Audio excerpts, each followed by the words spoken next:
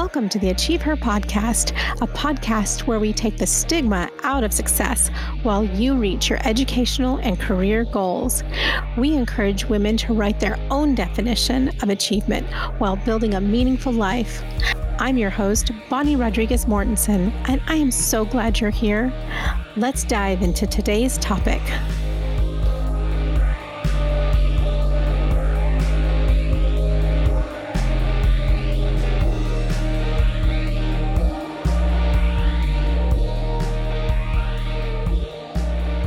In the next two episodes, you'll be introduced to Wendy Smith, Vice President of Insight, Planning Analytics, and Technology for Amazon. Along with her time at Amazon, Wendy is also a former VP of Finance for Johnson & Johnson. As a woman in the C-suite, Wendy is able to offer us a unique perspective on how the process of building your confidence can create opportunity in your career. I had the pleasure to sit down for two virtual interviews with Wendy. As you'll hear, she is incredibly warm and open. She freely shared her experience of being taught strategies by a corporate coach, which helped her boost her confidence while she advanced her career. I am positive you will have a number of takeaways from these episodes. I know I sure did. So in this first episode, Wendy shares strategic methods as we discuss the importance of presence. She shares how to position yourself in a meeting, literally, and how to draw positive attention to your contributions in meetings, presentations, and other interactions with colleagues and managers.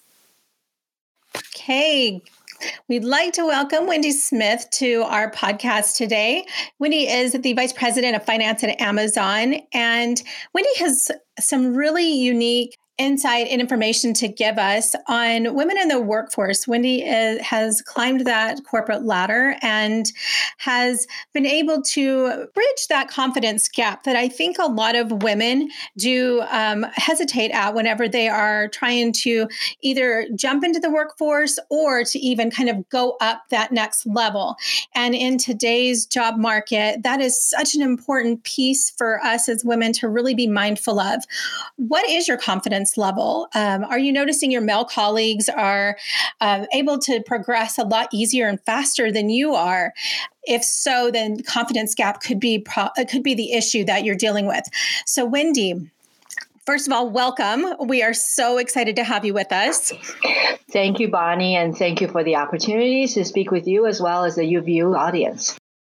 We would love to gain your insight as a woman who has had such an amazing, successful career in business, especially in finance, which is not typically something that an area that you would see a lot of women at the top of their profession in. We would love to get your insight on bridging that confidence gap. What did you do and how did you progress up that corporate ladder? Thank you, Bonnie. First of all, I just want to collaborate with you that your observation is true. Having worked for many years, I do notice that it seems like with our male colleagues, they have an abundance of confidence and perhaps a little bit too much to the point of almost arrogance, versus women are typically more humble and seem to be much more grounded. So on one hand, that is a great quality to have in an employee. On the other hand, let's all be honest, in the business world, it's often very cutthroat. And we are pitted against our colleagues as also at the same time as our competition. So taking a very humble attitude sometimes may or may not make you stand out as an employee. So I would like to maybe share some of the learnings I had over the years to maybe help some of our listeners on what tips they may be able to use to appear more confident. What are some of the most strategic areas you can see that we can really work on as women to gain more confidence in the workplace? That's great. I really like the word you use, strategic, because I really think we need to think about this whole issue as a strategic issue, isn't it? So right. A few years ago, Bonnie, when I worked at Johnson & Johnson, I was doing really well in my career, and my manager was always wanted to develop me, and he actually hired me a personal coach. And he hired me a coach not to, help with, terrible issues. But the idea was, if you're already somebody who is an excellent employee, how could you get a coach who could kind of push you over the edge? Someone would give you the extra 5% to make you even more effective. And I really welcome that approach. So I had this wonderful partner, and she was my personal coach for about 3 years. And I learned a lot of tips from her, which I maybe would like to share with the audience right now. We would love that. Great. So one of the things that I really use all the time is a concept called a strategic witness. So that's why I really adhere to your wording on strategic. So let's talk a little bit about what that means. So what's a strategic witness? Okay, so this is someone who in a meeting situation or in a proposal situation is going to be willing to stand up for you. And remember, this is a witness, someone who will be willing to basically vouch for your idea. Mm-hmm. And the reason it's strategic is because you don't want to just ask anybody. Right. So let me give you an example of a good strategic witness. Okay. So for example, most of the time, your manager will be a great witness for you, of course, because they should be very familiar with your work. They should understand 100% of what you're trying to push for, and they could be a great strategic witness for you. Now, a lot of times you really need to remember, you need to find someone credible to be your witness, of course. You know, if you find someone who nobody likes to work with or doesn't have a good reputation in the office, frankly, that might even hurt your credibility. So be careful on who you choose as a strategic witness.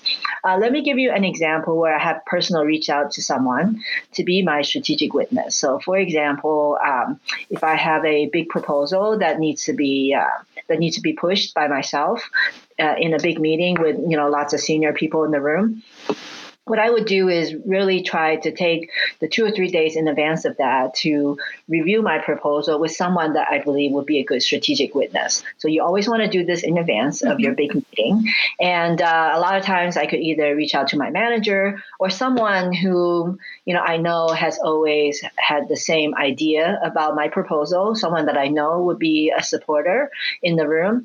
Because what a strategic witness does for you is, instead of being the only voice in the room who's pushing for your concept, you now have someone else who is also credible, respected by others in the room, who's going to jump in and say, hey, Wendy, or hey, Bonnie, I agree with your proposal. I really like it for these 3 reasons. And that immediately kind of opens up your horizon to, this is no longer just Wendy or Bonnie's idea. This is now multiple people are in support of it. So you can see the power of that in a presentation.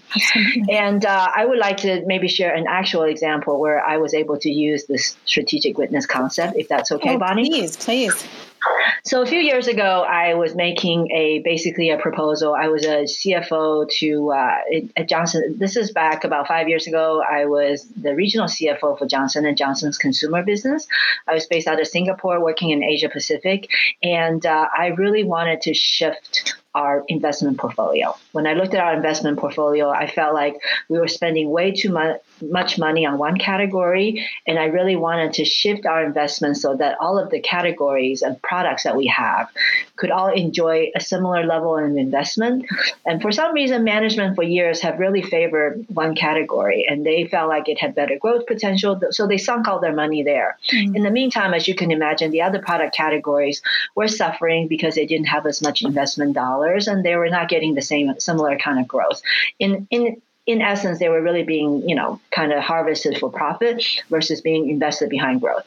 So what I saw once I arrived to the region and looking at the financials and the analytics behind the numbers, I really felt like by giving more investments to all of the categories, it's actually much more of a win-win, because on one hand, we were over invested in the investment category and probably wasting some money. Mm. On the other hand, these smaller categories that were being harvested for profit before actually had a little bit of growth potential. And with some investment dollars, we can actually make the entire region's P&L better.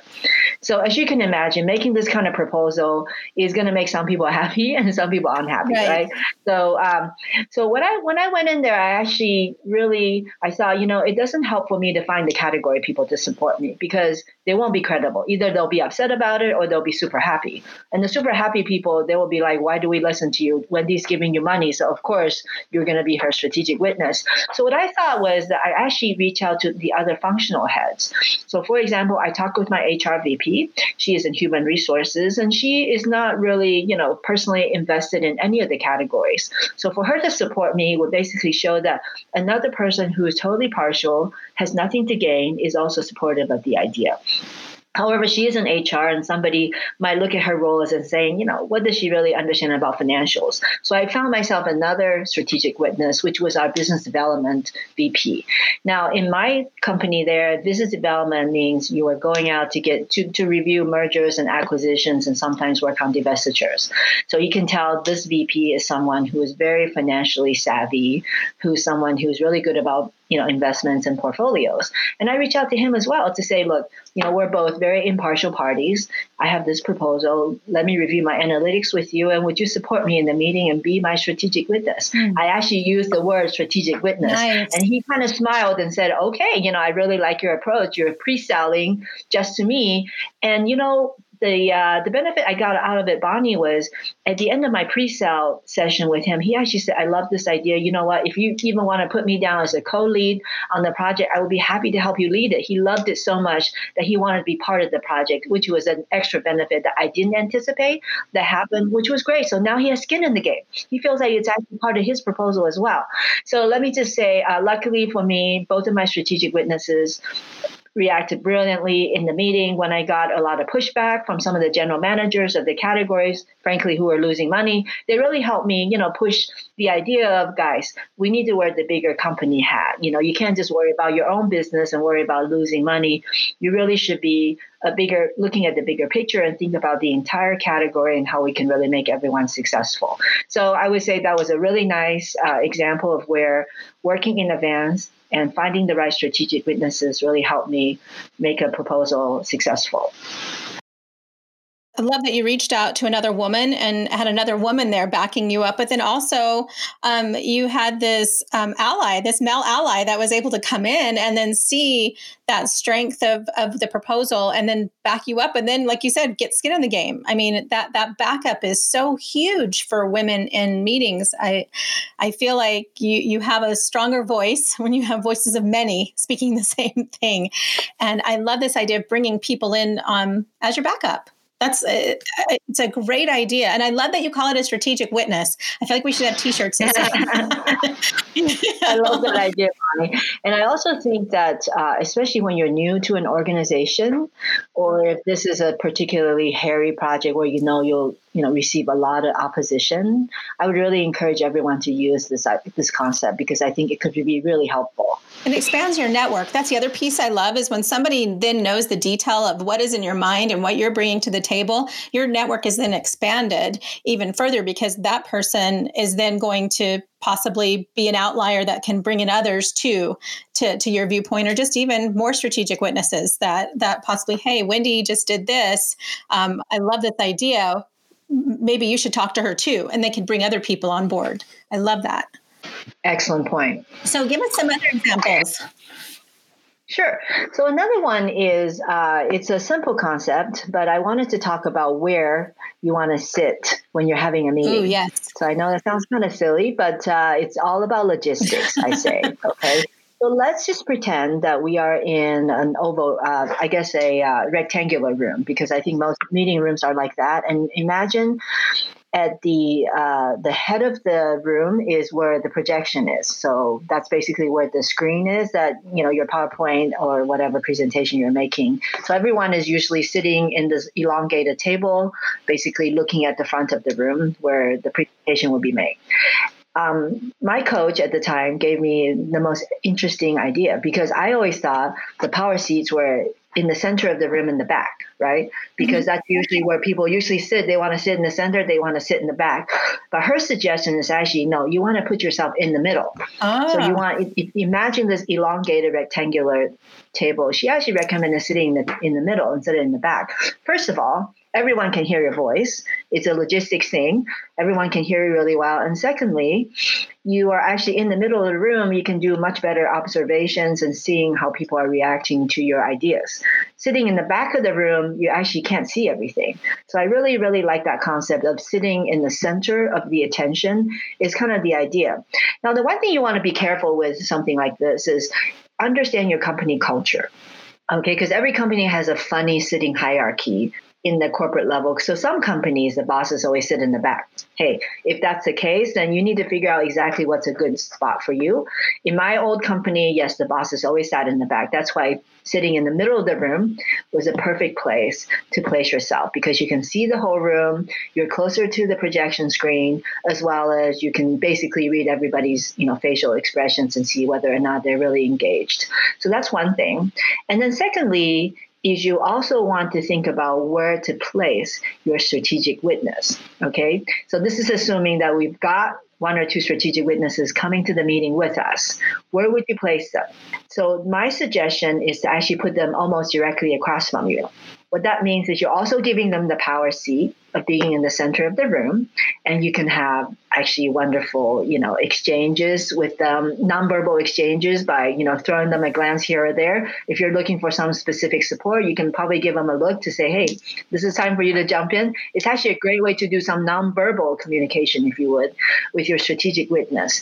So this is just one situation. Every company is going to have different layouts for their rooms. But Right. My suggestion here is really to basically put yourself in the center of the attention for the room, and then also place your strategic witness in the center of the room as well, but perhaps across the way from you, so that you can have the opportunity to have some, productive nonverbal communications and help them be more supportive of you. So those are my ideas. And I also have seen it happen many times in practice as well, in various meetings where I found it really helpful. So how do you just have that conversation ahead of time and say, this is my plan, I'll be sitting here, please sit across from me? You'll just have that conversation ahead of time, so that way you're not doing it in the meeting room. And yeah, frankly, if you are able to arrive to the meeting early, I would sit where you are and then basically write on a piece of paper your strategic witness's name and put them in those seats, so that people know that those seats are reserved for those people. And obviously, if you're not available, maybe you could ask a colleague or a secretary to help you reserve those seats for you. But definitely try to get there early. I'm so glad you asked that logistic question, because if you're not there early, you're going to lose the good seats, right? So make sure you get to if it's an important meeting, either arrive early or, send a colleague or someone to help you reserve those seats. And not communicating with that strategic witness also puts them in an awkward spot if you're like, sit over there, and they don't know. Exactly. Perfect. Great point. What are some other issues that are some other topics that you learned about from this coach? Now, there's one thing that I really liked was what I would call a voice of reason. And what does that mean? So basically, I love this concept so much that I actually started using it in my staff meeting. So with my leadership team meeting with my VPs and directors, I actually say, hey, let's always have a VOR in the room. So voice of reason. What we did, frankly, this could be someone who either plays the devil's advocate or who's really thinking about the results that we're trying to achieve, so that we don't become distracted. Okay, so what we always do is to say, hey, you need to be the voice of reason in the room. And I often find that women are particularly effective in being the voice of reason. Okay, so what kind of situation? So for example, maybe we're talking about a specific thing in a meeting where people feel really emotional about it, and it turns into a big fight. Here comes someone who could be the voice of reason and say, hey guys, we're all on the same team. We're all trying to do the best thing for the company and for the team. Let's not be emotional about it. Let's really think about what the problem statement is and try to solve it. So that's a voice of reason. Now, what about sometimes, in meetings, unfortunately, people go into terrible tangents. They get excited about one detail and they start drilling down. And then next thing you know, you get into frankly unproductive discussions that's not helping anyone. Here comes the voice of reason. Hey guys, let's raise from the details and really think about the big picture. What are we trying to solve? What do we need to do? And this is the one thing that happens almost all the time, is everybody gets so excited about one topic. We keep talking about it, and it almost occupied most of the time for the meeting. The voice of reason absolutely needs to be there and say, we're spending way too much time on this topic, guys. We need to move on, or we won't accomplish everything we need to do. So there are multiple applications, as you can see, for voice of reason. I really feel like that's such an advantage for women, especially if you're the most junior person in the room. A lot of times in the finance function, we are always the most junior person in the room. You could be a financial analyst, but there's presidents and directors in the meeting, and you're there trying to help out. So I think as a junior person, this is something that could really give you a role in the meeting, because you might be a little bit intimidated, right, to make the decisions or to cut in on some big debates. But as a voice of reason, you will always have a role in the meeting. You're almost a facilitator in some ways, but you're basically the conscience of the meeting to try to keep everything on track, as well as on the point and on strategy. So it really sets you apart as well as someone who is not only, serving a functional role, but someone who is seeing the big picture and really trying to advance the agenda. And it really, really sets you apart. So I really love to have this role. And I feel like someone who is more junior, and women, or if you're new to a situation where maybe you're a little bit intimidated to attend a meeting with a bunch of really senior people, I would say think of yourself as a voice of reason for the meeting. And then always, make sure that you're a little bit, I guess, have to be a little bit brave about making your points. And there's nothing wrong with saying the word voice of reason, by the way. I have actually used it in the meeting where I actually say, hey, excuse me, everyone, can I be the voice of reason here? Don't you all think we're getting too emotional? I would really like for us to focus on the business and not on the emotional issues. I have actually used the actual word voice of reason. So I really recommend women and anyone who's relatively new to a situation to try to think about applying this in a meeting. I love that you're giving us terminology to use as well, because I think especially a junior person, to not have that terminology and to not really know how to bring that voice in. I love that you're giving us this terminology to where we can actually put it into practice.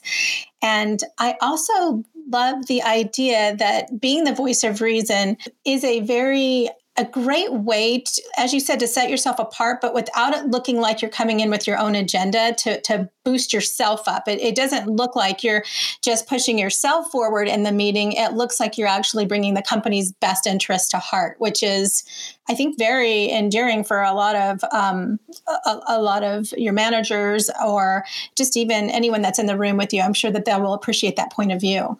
That's such a great observation, Bonnie. That's why I said when it sets you apart, because it really shows that you're thinking about the bigger picture, right, and not being bogged down in the details or the emotional issues like everyone else. It's definitely sets you apart. So great observation. Now, one more thing I'd like to share, if I may, is to show confidence is how do you manage or lead versus do. So let me just take a moment and describe that. So first of all, I would encourage the audience to first decide whether or not you want to be a leader, because I also know that everyone has different objectives in life. Some people are very happy to be the leader, and some people are very happy to be the follower. So this advice is probably more for people who really would like to lead, and they're looking for the opportunity to be a manager or to be a boss, and they would really be interested in leading. So if you really want to be a leader, then what I would say are the two concepts that you really want to lead versus do. So let me just explain quickly. So if you think about it, somebody who does something well, so the doers who do well, guess what happens in their career when they do well? The thing happens is they get more to do, right? So if you're a really good worker, guess what? They will just give you more work to do, right? But this is what happened when you step back and lead. Instead of just doing a great job on that report, you take a leadership stand and say, you know what? You go back to your boss and say, I know you gave me this report. I've done a really great job doing it for you. But I noticed a few things in here where I can make some changes. I noticed that we can maybe make the format better or make it longer or shorter to provide more insight. I've made some, improvement suggestions for you also. Now that's taking a leadership stand. So do you think your boss or your manager next time would just give you more work to do? In fact, they might find the report that is having trouble and hand that over to you and say, hey, I noticed that you're a leader. You're someone who can solve problems. I actually need some help with this problem here. Would you help me? So all of a sudden, you have set yourself apart as a leader versus a doer. So this is something that I think in particular for women, we really need to keep in mind, because I think as women, we are all very collaborative and we are all willing to jump in and help. But when you're jumping in and help, I would ask you to step back for a moment and say, am I just only making this project as good as it would have been without my assistance? Or should I try to make this as an opportunity to set myself apart by making some additional recommendations. So instead of doing, I'm actually taking it as an opportunity to lead. So I like everyone to start thinking about that. And it could, go with really small things like a report. And it could be as big as a thing as like if you're on a project for a company on a huge, transformation project where you guys are doing different things. Now, just remember, how can I add more input as a leader versus just a doer? Because that's something that could really help set you apart and also build your confidence. Because the more you lead, the more people will notice you. And the more they'll actually recognize you and start recommending you, frankly, for other projects and proposals. And that really helps build strategic witnesses for yourself, as well as you'll become more confident as you start to see these successes. This is a great point, because I think as women, we do tend to be the doers. We tend to take on more to prove that we have the ability to do a job, rather than just, I love the idea that you said, offer some suggestions rather than just, taking on more of the work. Here are some ways that I can help you make this better. That is such a much more, you're taking on a little bit more responsibility, but at the same point, the expression that you're giving back is I'm here to help facilitate some changes. And like you said, you're giving more of a leadership role. So rather than that doing piece, which I think we do, I know I've done it myself, where I've taken on several projects. And I wish I would have had this advice in my earlier career, where I could have just said, here are some suggestions to make that better, rather than me just taking it on. I love that. Such a great observation to that difference between lead versus do it. Bonnie, the funny thing is, if I may give a personal observation, is that at home, I've been doing, as you know, now we're all working from home. We're eating from home a lot more, and mom gets to do a lot more dishes. And I was actually reviewing our notes here to get prepared for the podcast. And I thought, I'm doing all the dishes. I should be a leader. So I've been asking my kids to help with the dishes. And in turn, they get, extra electronic time and fun things. We make it rewarding, of course, to make it fun. But now I'm very pleased to say kids are good at doing dishes too now. Now, here's a situation I want to propose to you, Bonnie, is what if you're arriving to a meeting late, especially if it's a meeting with some really important people and you're like, oh, goodness, I really shouldn't have been late for this meeting. Now, have you ever seen someone arrive at the meeting? They have, a handbag, a work bag, 3 binders on their shoulders, and maybe even a cup of coffee. It's just totally crazy. Yes. And what would you think about that person? That they are so disheveled and not on the ball. And yes, it does not paint a pretty picture at all. Now, and it was probably their fault that they're late. Probably. You're probably going to assume that. And that. Would you feel like they're a leader? Not so much. You would probably not. I mean, you wouldn't know the person very well, but not a good first impression. Now, how about, here's another person arriving to the meeting late. They only have a notebook in hand. They sat down very quickly. They didn't, try to disrupt the meeting. And they basically began to participate. And when they started participating, they actually said, by the way, sorry, I was a little bit late. I was held up in another meeting. Now that I'm here, I'd like to start answering some questions. Now, how do you feel about that person? That is a much more leadership stance for anyone to walk in the door, and less disruptive. Somebody running in all bumbling is very disruptive in a meeting. Exactly. So I would just say, when you arrive to a meeting late, just think about which person you want to be. I don't think any of us want to be the first person that appears disheveled and confused. I would just say, be careful. If you have to be late to a meeting, don't bring all these things with you. Try to simplify it and try to not disrupt the meeting. Sit down and still look very confident, because guess what? When you come into a meeting late that way, people are actually going to think, boy, they probably had a better place to be, and that's why they're late. And they're going to make excuses for you and be okay with you being late, if that makes sense. So that's more of a simple concept. But then the one last thing I would just like to mention is one that's about women and how we could really make ourselves more unique. Okay, so I know a lot of times with women, we have to worry a lot more about our appearances. How long can our hair be? Should we tie our hair back? Do I wear a suit today? Do I not wear a suit today? And let's be totally honest, our male colleagues probably don't think as much, about their appearances or as much about what jewelry they're wearing for the day. Now, one case study I've always had was Madeleine Albright. As you guys remember, she was the Secretary of State a few years ago. And one thing Madeleine Albright always did was, I like you. If you Google her images, you'll see that in her suit, she would always wear some kind of a pin. And that's actually how she communicated with people with her pin. One meeting she went with NATO where they had a longly debated proposal that's taken many months to be approved. She actually wore a pin that had a turtle on it because she was actually mocking her colleagues to say they're being too slow. So she actually uses her pen to communicate very subtle messages. There was one time when she unfortunately had to go to a fallen soldier's funeral. And of course, her pen had the American flag on it out of respect for the country as well as for the unfortunate loss of a life. So I would say, you know what, as women, let's have fun and make our accessories help us stand out. I have also since then used, purchase a few pins just to make things pop out. And guess what? My male colleagues sometimes would actually make comments on my pin and tell me that, oh, they really like my pin and they felt like it, brings a little bit of, life to my outfit, which is so fun when your male colleagues actually recognizes that. So I think pins are always a fun way for you to communicate a message, especially around holiday times. If you love Halloween, you love Christmas, what's wrong with wearing something seasonal and appropriate for the time?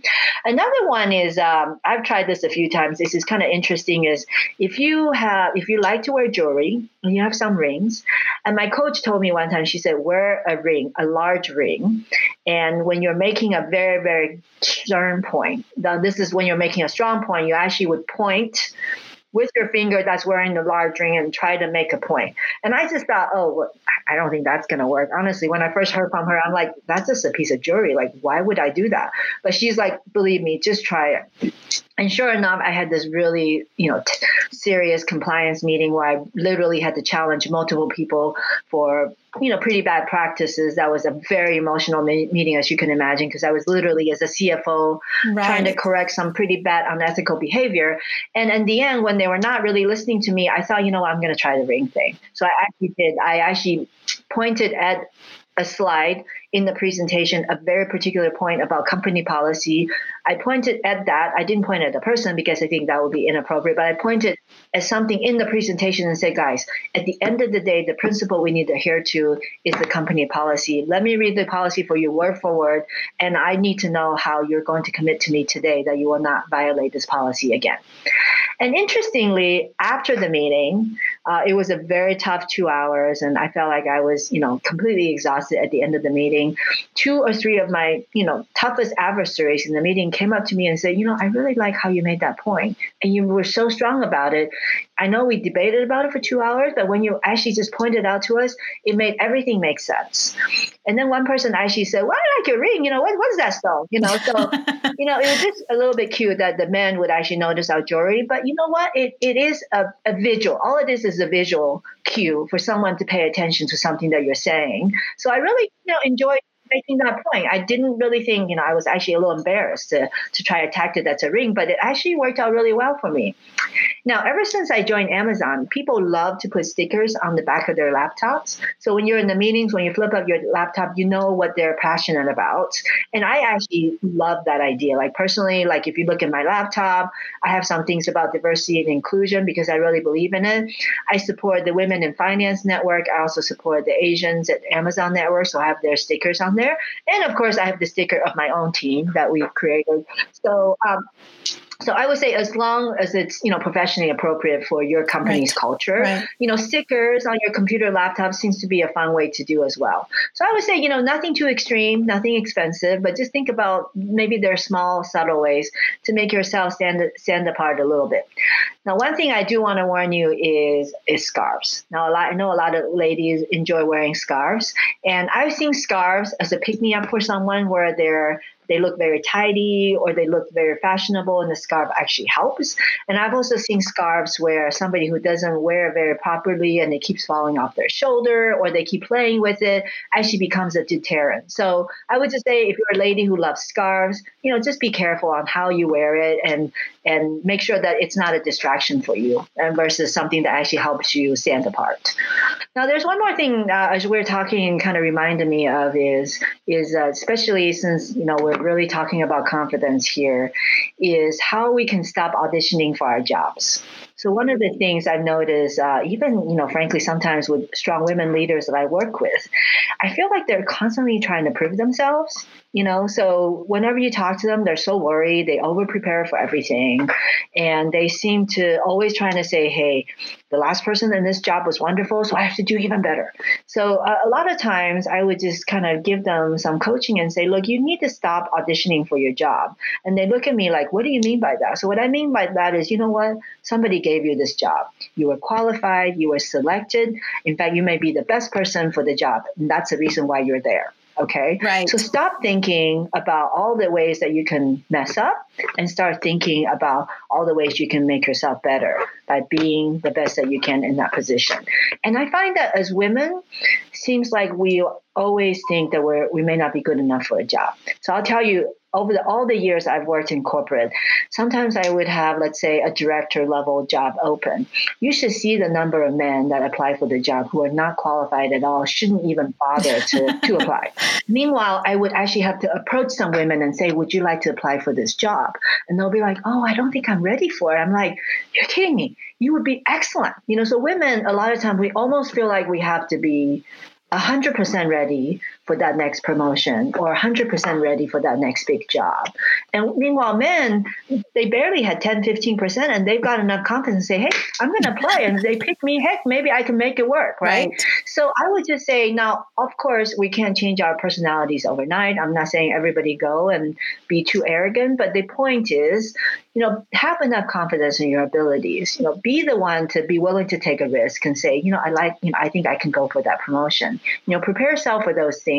And especially, most importantly, when you do get the job, be confident about your own abilities. There's a reason why this company or your boss gave you this assignment. You absolutely deserve it. So stop auditioning for it. It's a job that you've already earned, and start doing things to make it better. Great advice. I know. She's fantastic, right? I mean, how much do you love the concept of seeking a strategic witness? And who doesn't want to be the voice of reason in any meeting that you're attending?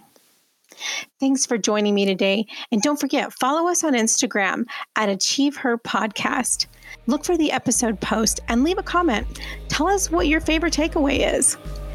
You'll also find our version of show notes. They're in our post, complete with book recommendations and a Spotify playlist to correspond with our monthly theme.